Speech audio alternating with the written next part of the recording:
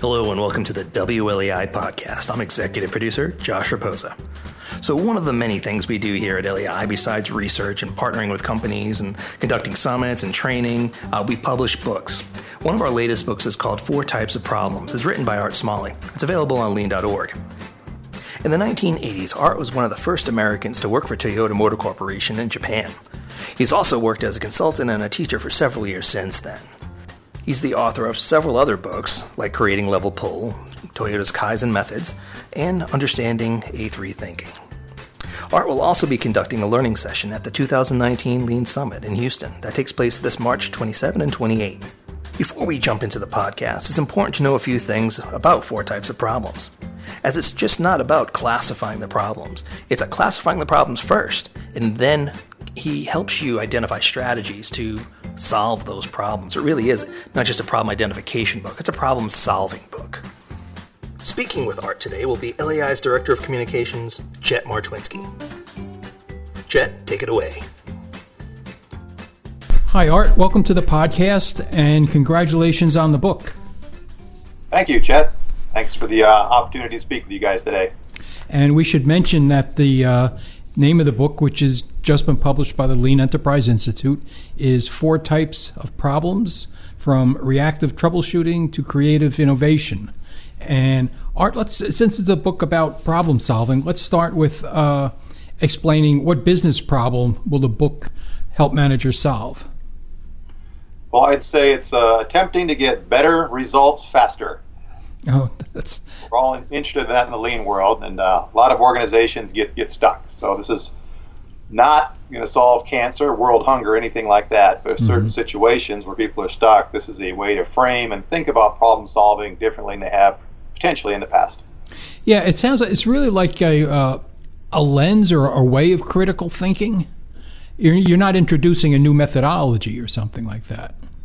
Yeah, not really. Again, these types all exist in Toyota, and Toyota people that I speak with kind of nod, yeah, exactly, yeah, we go about it that way. And it harks back to conversations I had with one of the inventors of the original Toyota problem-solving way 30 years ago, a man named Isao Kato, and he used to say, Art, like, even problem-solving, TPS is a bigger question, but just take problem-solving. It's like 6 sides of a cube. You got to look at things from different angles and perspectives sometimes, and it's not always one way is not always the best way to do things. Yeah. Multiple angles, even if you do wind up going one direction of thought. Yeah, you make that point well in the book. So why did you write this book? Well, again, John Shook and I were reflecting a couple years ago. John Shook, wrote the book Managing to Learn, and I had written A3 Thinking with Durward Sobek. And those are more in the type 2, what I'll call in this podcast and this upcoming book, type 2 problems, mainly gap from standard, traditional problem-solving thinking, which is a big emphasis in Toyota, because if you master that, you can branch out into the other types pretty well. But, John and I both, we get to go to a lot of companies in our position. It's one of the nice things about our jobs is seeing different companies, different organizations, different people, and you see them trying to take an A3 report or trying to do, Six Sigma for that matter, a rigorous statistical-based approach, and the situation doesn't call for it. It's, there's situational leadership, for example. A famous book is about, 4 styles of situational leadership. That's right. And problem solving is very much like that, gang. It's not a one-size-fits-all. It is not just one way of thinking. You can say it's all a subset of critical thinking, of course, but that doesn't go anywhere. Eventually, you got to break it down into situations. What do I do in this case? What do I do in that case? What do I do in this case? How about this case? Yeah, you mentioned type 2. Can you go through the 4 types quickly and maybe give people an example from real life? I know in the book, for instance, you use changing a flat tire or a house that's on fire. Yeah, sure. So type 1, called troubleshooting, and in Toyota it's actually called abnormality management. It doesn't sound well in English, but in Japanese, ijo shochi, it sounds a lot more positive and good. It just doesn't translate real well.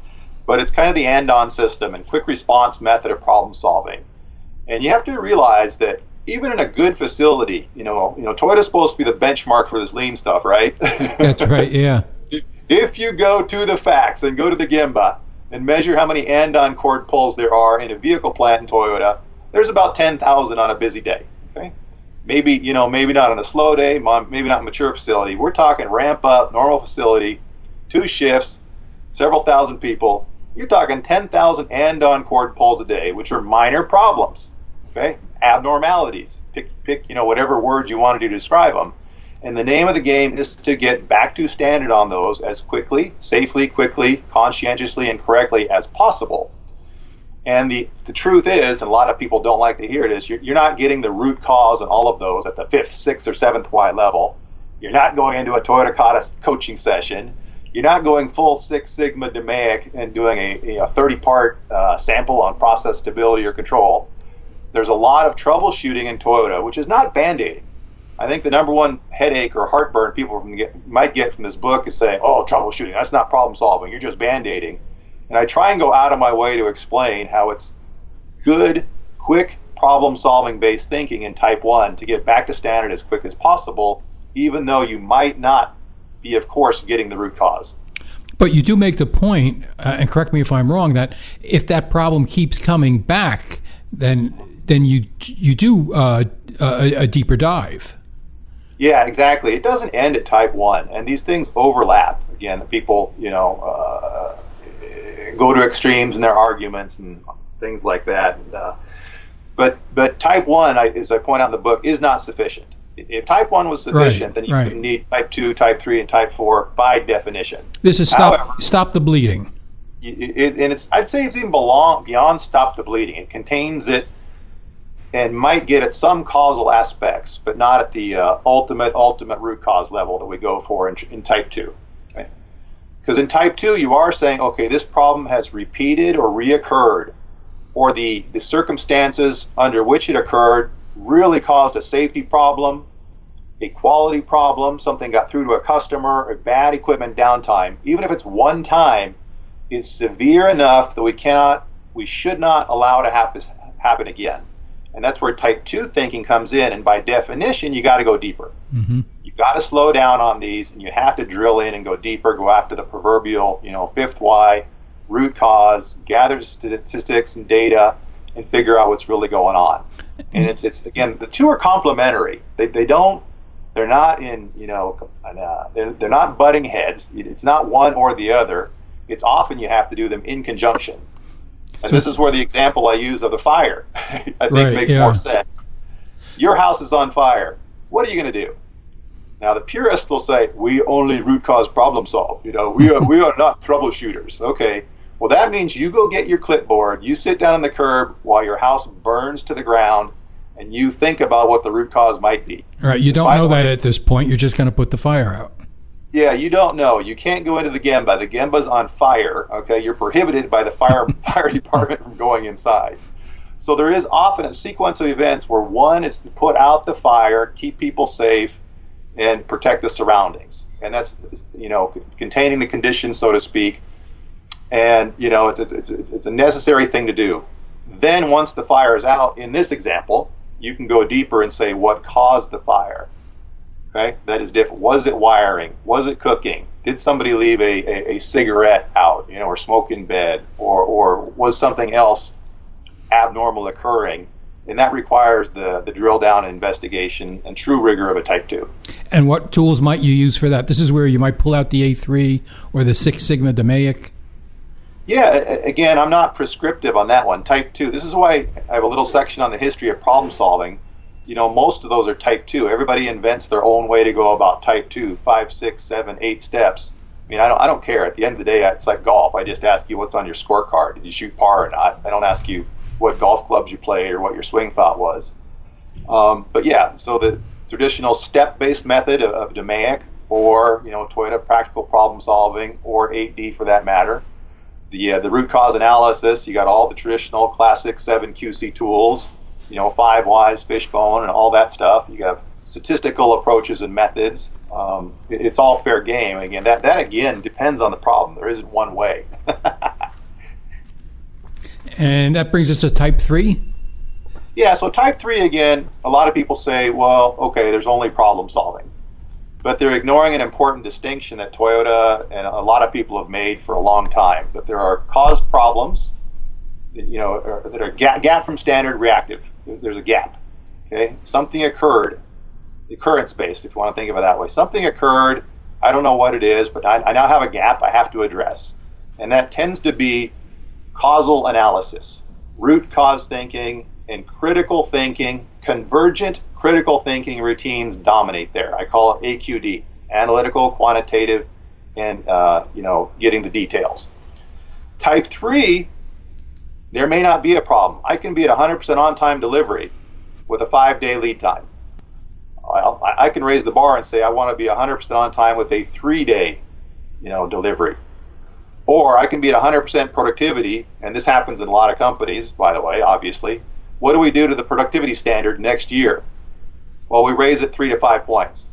So now I have a created problem, a new problem to go after, where one didn't exist before. And there's a distinction not only between the occurrence versus creative. There's an important distinction between critical thinking and creative thinking. Because with Kaizen, of course there is critical thinking involved, but there's also a higher degree of creative thinking and experimental trying things, because you're not going after one root cause. And a value stream would be a bunch of things. Even in setup reduction, when Toyota went from 4 hours to 3 minutes over decades, it wasn't one thing, it was hundreds of things. So a higher degree of creative thinking applies in Kaizen and going beyond a known standard. It's an unknown solution space. Okay, before we move to number 4, I just wanted to let our listeners know that we were batting around the term DMAIC in Six Sigma, and basically it's a 5-step. It's an acronym for describing a 5-step process of define, measure, analyze, improve, and control, and that's often referred to as DMAIC.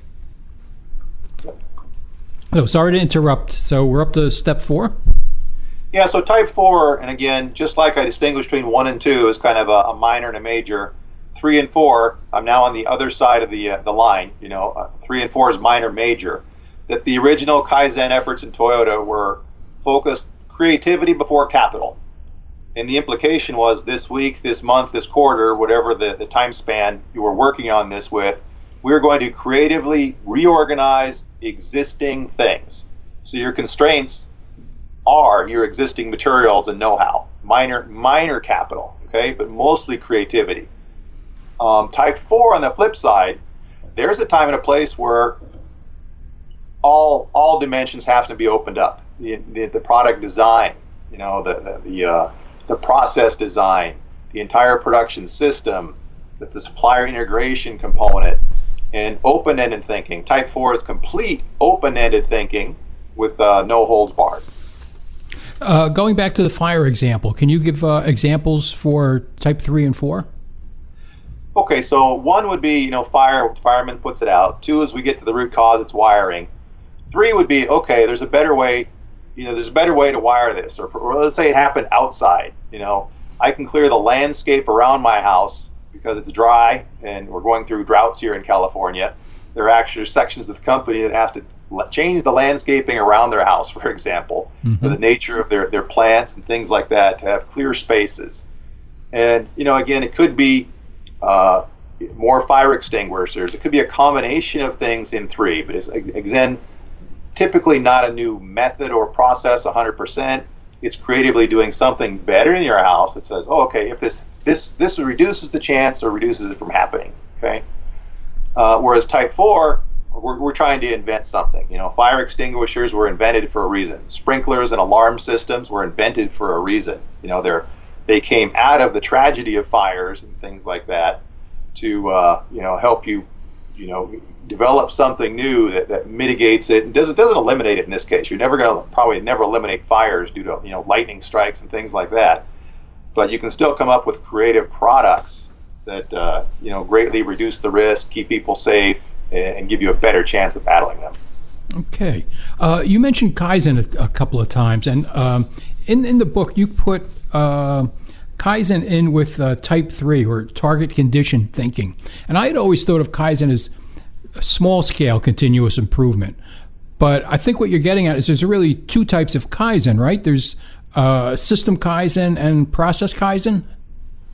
Well, that's the way I did it in type 3. And again, this all comes down to definition and semantics. We have to be careful with the words, because some people will say, hey, it's all problem solving, and go that route and try and, wave their arms and just stay in the clouds at the 10,000 foot level.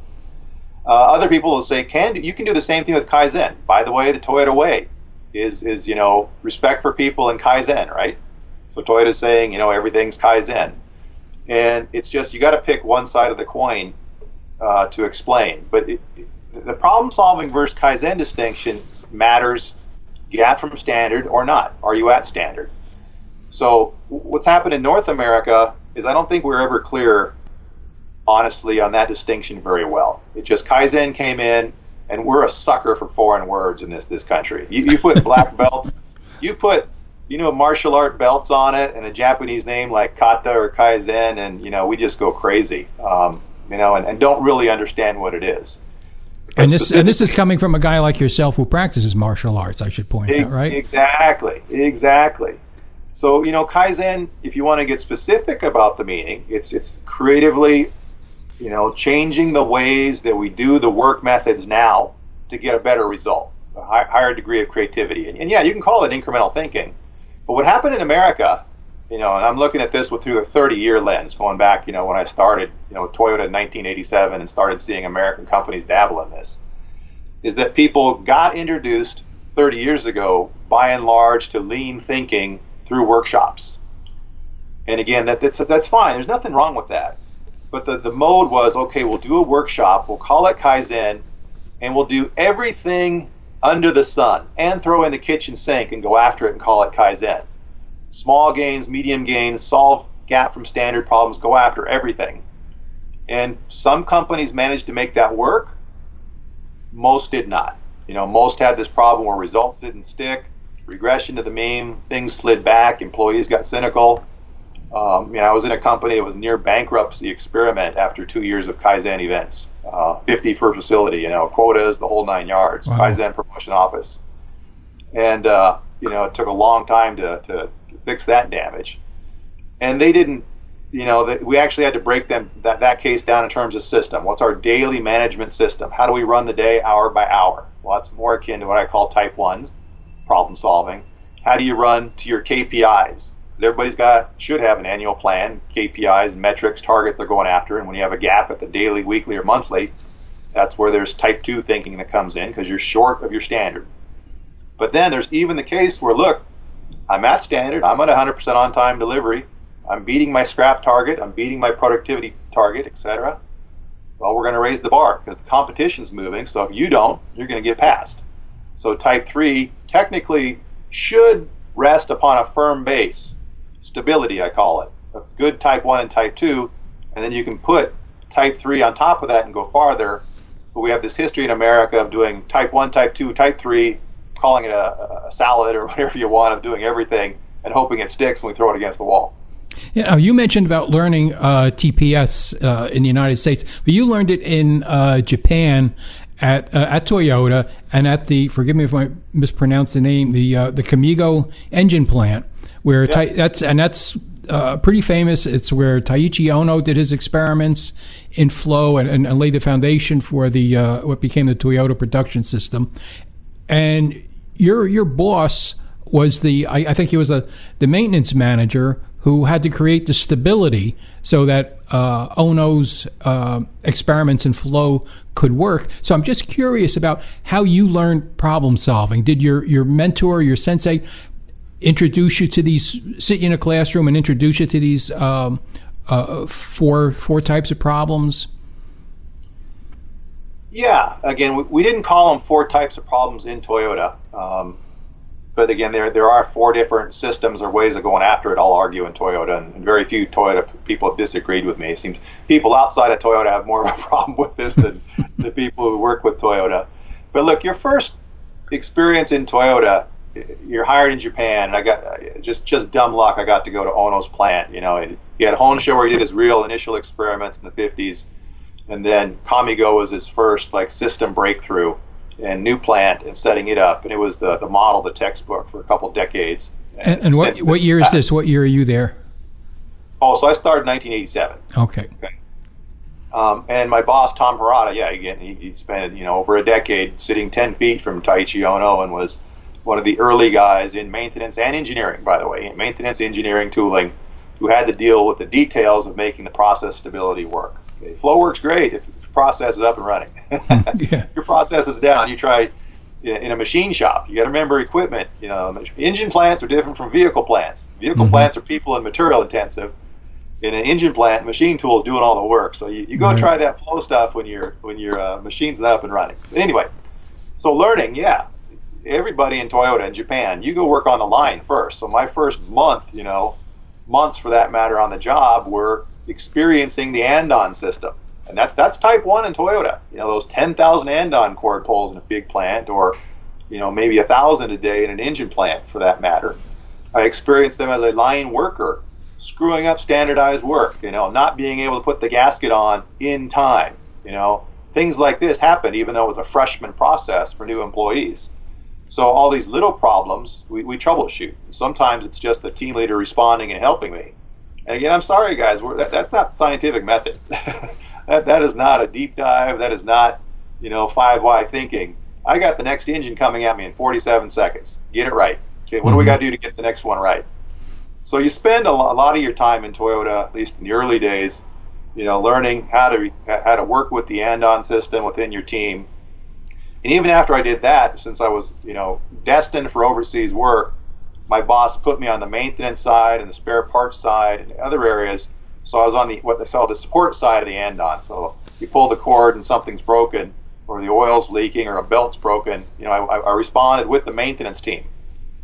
Carrying the belt, getting the spare parts, opening up the drawings, getting the control panel, open, and figuring out which relay wasn't triggering, et cetera, et cetera. So you learn a good, quick root cause analysis, troubleshooting skills. But again, yeah, it's problem-solving thinking, absolutely. But on not all that stuff, you're not getting to the 5th, 6th, 7th, why. Right. Best you can, because you're trying to make the production volume for the day safely, with the scrap goals and productivity in mind. Mm-hmm. Not calling 1-hour meetings, to go do the 5 whys.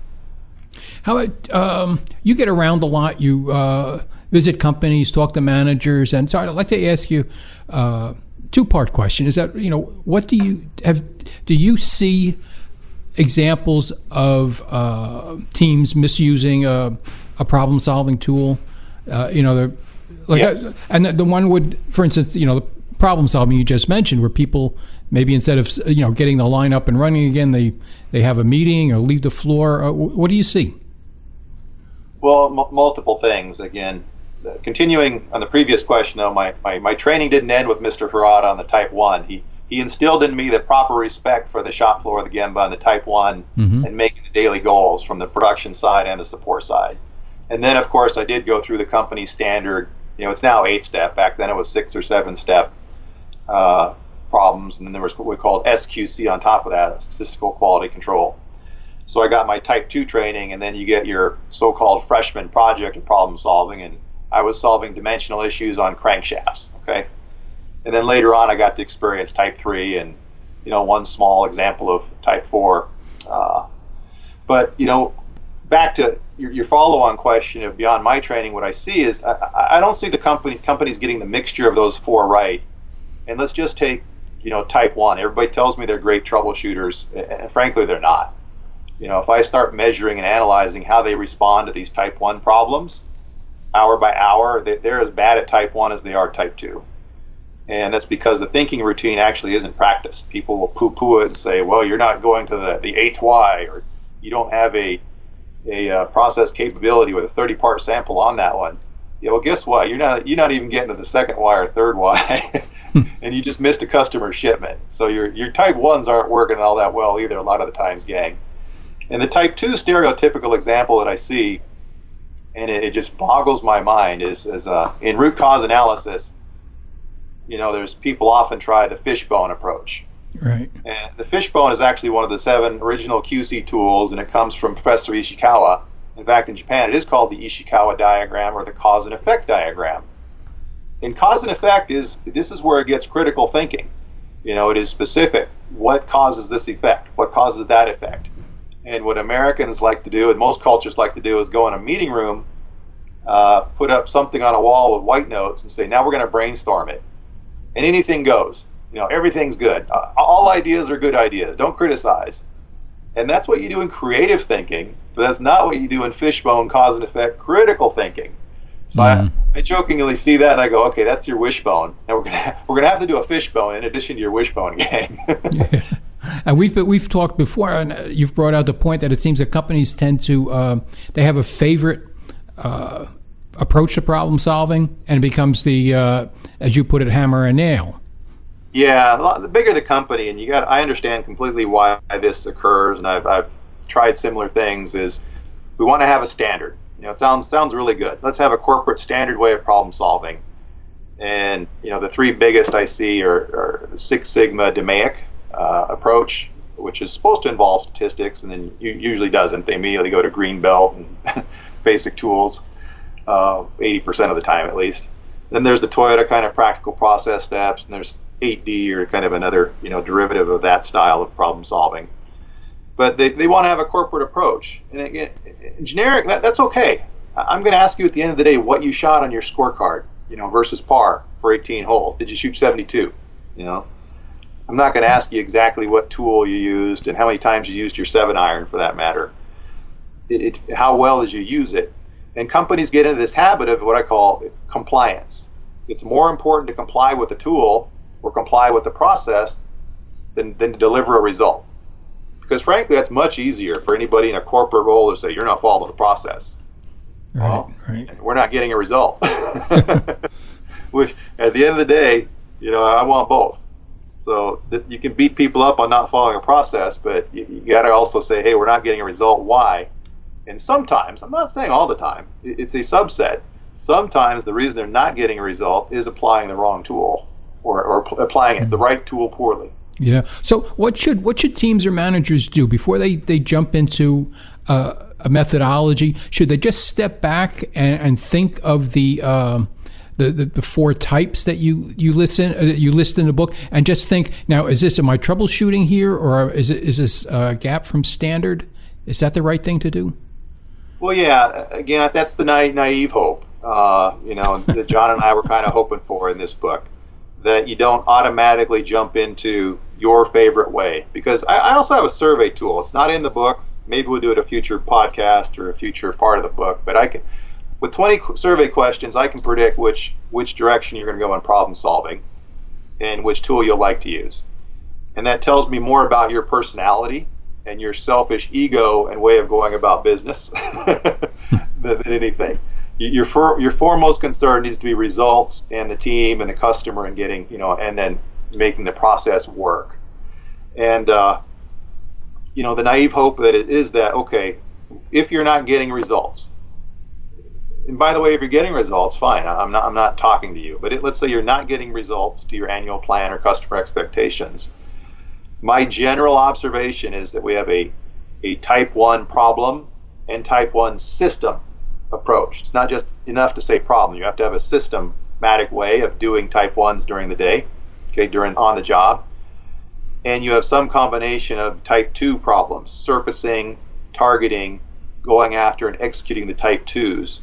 And that distinction is not always obvious, that it could be one or the other effect dominating. In fact, I just finished up a very successful time at a paper mill company, and we records of year after year of missing annual plans, and after a year with working with both, sequentially, they both knocked their annual plan out of the park, even though it was higher than previous years, and the business conditions were slightly worse. And in one plant, 80-20, as we kind of look back at it, it was type 2s. We had to get those vital few type 2s figured out and go after the root cause of some really recurring downtime, machine issues and quality issues, and what we call yield or loss issues. And then the next plan, exact opposite. It was 80-20 on the type 1 side. It was just bleeding, and problems that should have been repaired in 15 minutes every day were taking 45 to an hour. Yeah. Or 1 minute took 10, 5 took 15, 15 took an hour, or we made it worse during the troubleshooting, and it wound up being 3 hours and blowing the whole going the whole run, for example. So you often don't know until you dig in the details. That's a good illustration of the difference between and how important it is to think about not just what method you're going to use, but what type of problem is in front of you. And then I want to get we talk a little bit about the state of problem solving, but the second part of my question is the state of lean overall. Again, you visit a lot of companies, talk to managers and executives. Are they getting benefits from their efforts? Are they able to sustain them? Are people engaged? What are you seeing? Well, again, I see a spectrum of things, but I'd kind of use the normal Gaussian bell curve distribution of results. A few seem to be doing very well. A few seem to be doing absolutely terrible, can't get off the ground to help themselves, and are constantly on the restart or trouble mode.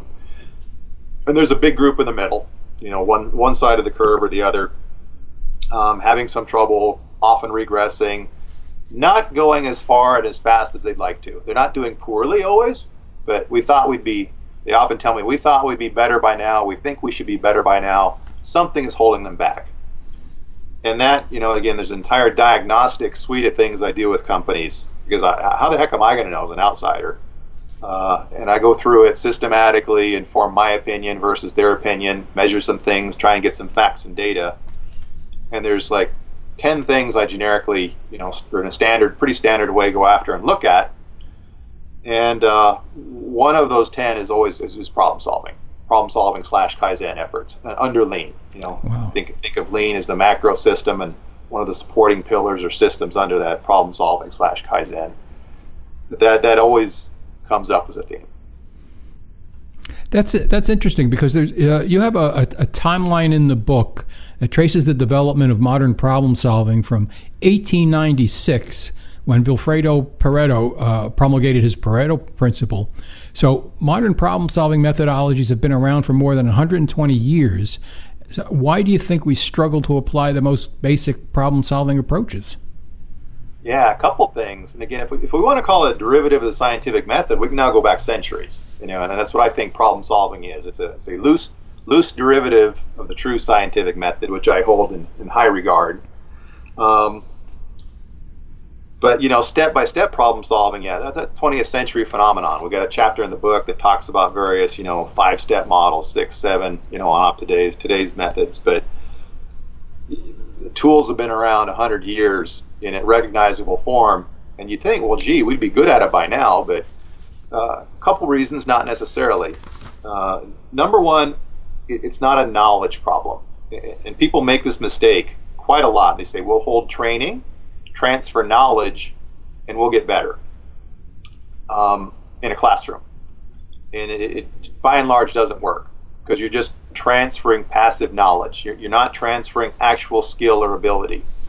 Actual skill and ability comes from the repeated process of solving the problems, using the tools to obtain a result. And problem solving training somehow always gets divorced from that. You do the classroom stuff, then you go back to your job, and the two really never connect that well. Or if they do, there's just loose follow-ups, soft report outs, and everything gets lost in the daily blur. So one thing, again, the distinction I make is problem solving is a skill.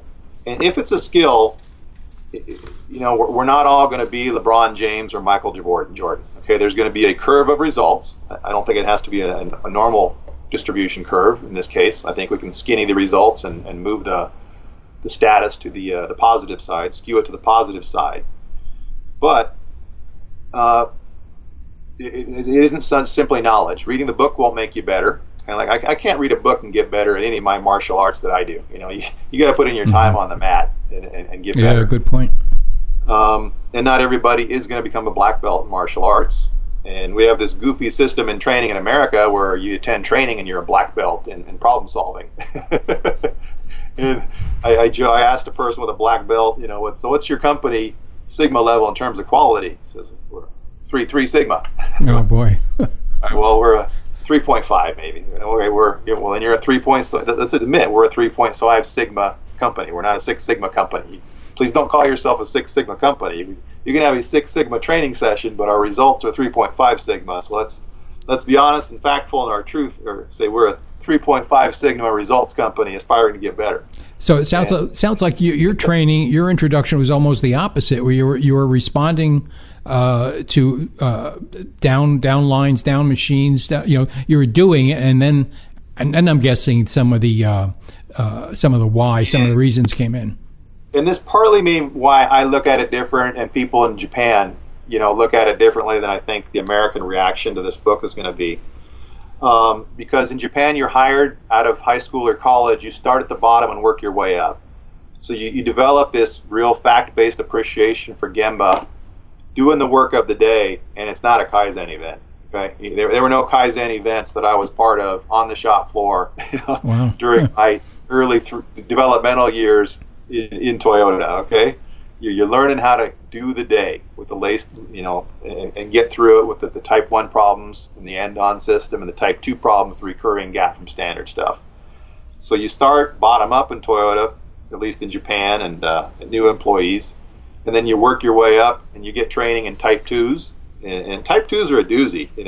That's nothing to sneeze at. If you can solve a type 2 problem in Toyota, that's usually something pretty. Those aren't very easy, especially in Kamigo where I was, okay, surrounded by, an engine plant. So engine plant with hundreds of people who grew up under Ono. So the type 2s I was getting, we're dealing with microns. Your human hair is 30 microns, for example. I'm dealing 1/30th of a human hair in terms of dimension and capability. We're dealing with a second here and a second there of problems and major downtime things that are really, really, really deep in the root cause of the machine. So you graduate onto that type 2 rigorous style in Toyota, and if you can solve those, it's quite impressive. Yeah, if I'm not mistaken, those are the most in-depth parts of the book, right? When you talk about the type 2 and type 3. Yeah, so I went deeper. I think I'd have to count pages, but I tried to go deeper on type 2 because that is where, again, you have to spend more time, more critical thinking. The steps are more pronounced, the requirements are higher, and that's where it does get, the critical thinking requirement does go up. So we went deeper dive in that section, but, wanted to do justice to all 4 legs of the table.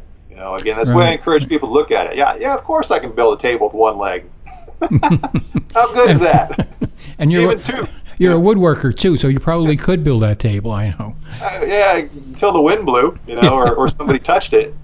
But 2 legs better, 3 stable now. Okay, but 4 stronger. 4 the best, right? So there's another unique part of the book, I think, is the last part, which is a chapter on reflection. So what was the purpose of including that? Well, it harks all the way back to John Dewey and his comment that, we like to say we learn from experience. But the truth is, in the heat of the moment, while you're experiencing something, you don't always learn. So, for example, I diverticulated. I was supposed to go to the 20th Lean Conference in Brazil, and that morning I woke up in pain and went to the emergency room. I didn't learn anything when the pain was intense, but after they gave me the pain pill and the shot, and we got the antibiotics in me and then did the scope, they said, okay, yeah, your lower intestine's swollen. It's diverticulitis. We reflect and learn on what it is. And it's often same. I did jiu-jitsu now. It's not my best martial art, but it's my favorite recently. You get your guard passed, you're down on the bottom, you're going to get choked or submitted in about 3 seconds if you don't know what you're doing. And it's only after it occurs, it happens so fast sometimes that while you're experiencing it, you don't learn. It's the act of, this is John Dewey's comment, not mine, the act of reflection after the experience where you can now sit down, put things into perspective, say, what happened? How do I prevent that happening? Or how do I turn a negative into a positive and reverse the situation? So the spirit of that chapter, again, was John Shook's input, and I give all credit to him. We stretched to do that section. Let's have something where even after the 4 types, you're forced to say, yeah, okay, let's assess how well we're doing the 4. Think about where we're strong, where we're weak, how we get better. Mm-hmm. By the way, did you make that conference? Yes, I did. But we had to troubleshoot. We didn't get the root cause. Okay, everybody says there's one type of problem solving. Guess what? We still don't know the root cause of my diverticulitis. It happens once every year or 2. We just treat it, thanks to our fine medical profession with pain medicine and antibiotics, and I live accordingly. But then I missed my direct flight to Brazil, and I had to go through Miami, take a red eye to Miami, and connect from there. So I got there on a much longer route with much less sleep. But, you know, okay, we found a corrective action that worked. I got there. The troubleshooting was successful. So I know we have to let you go soon, but just one last question. Is there anything else you'd like readers to know about the book? We talked about the sections. We talked about the unique reflection section at the end. Anything else? A couple things. You know, it's not the 4 types of problems. If you look at the title very carefully, it just says 4 types of problems. You know, like I could go with 8. I'm sure I'd come up with 16 if I pushed myself. But I thought that 4 were the logical point to get beyond the stumbling points that I observed lean in. And, you know, when I wrote this book, I immediately knew 2 criticisms from America, North Americans in general, was going to happen. You get whoever the critiquer is has to be the smarter person, right? If I'm critiquing, I got to pretend to be smarter. If somebody's critiquing me, they got to show their intellectual superiority. There's only 2 ways to critique this. You can say there's one style of problem solving, or there's more, right? You can agree there's 4, but most people are going to say, well, there's really not 4, there's only 1. Or people are going to look at it, as I do, and say, well, there's really not even 4. I'll probably go 8. I might go 16, you know, give me some time. And whether you want to go deeper or macro. And that's merely back to the cube analogy of Isao Kato of which way are you looking through the cube? If you just want to look at it from the cube and say there's number 1 on that side and say there's 1, okay. But if I rotate it, there's another way, right? There is occurrence and there is cause. So right away you got to admit there's 2. One is critical thinking, one's creative thinking. And once you say there's 2, you've kind of stumbled and say, okay, there's not 1. And all I did is after 2 was say, okay, let's say there's a minor and major of each of the 2 types, and that gets us to 4. But I can clearly state, look, your mileage may vary. You want to have 3, you want to have 5. Good with you. But I will leave you with a Japanese proverb. Okay. Mr. Harada, my boss, Tom Harada. Baka no hitotsu oboe. He used to look at me all the time and say, an idiot knows one way of doing things, an expert should know many. So who's the smart guy? The person who knows one way? That's pretty easy to memorize. I can walk around and quote one way. I can laminate that on a card, and I don't even need consultants. But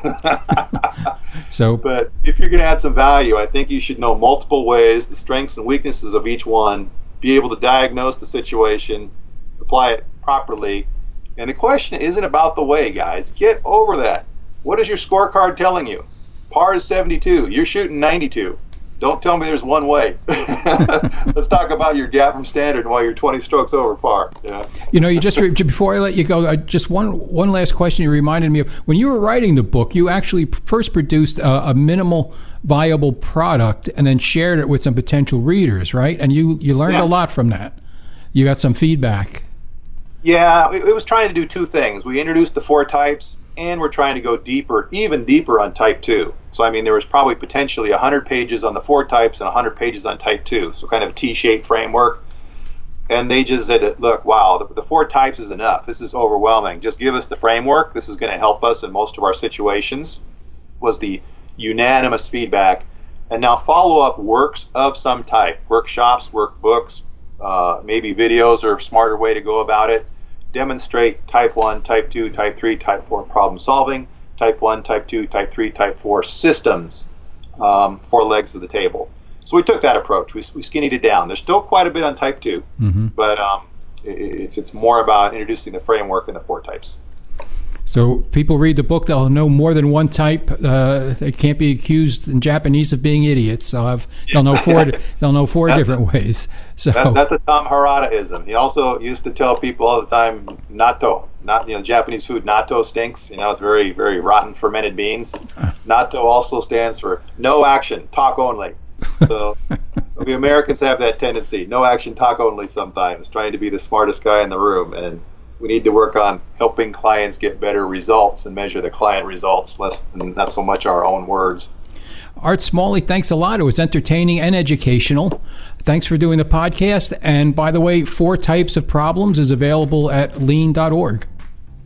All right, my pleasure. Thank you, Chet. Thanks, Chet. Thanks, Art. To learn more about 4 Types of Problems, you can pick up the book at lean.org, or you can come on to the Lean Summit this March in Houston.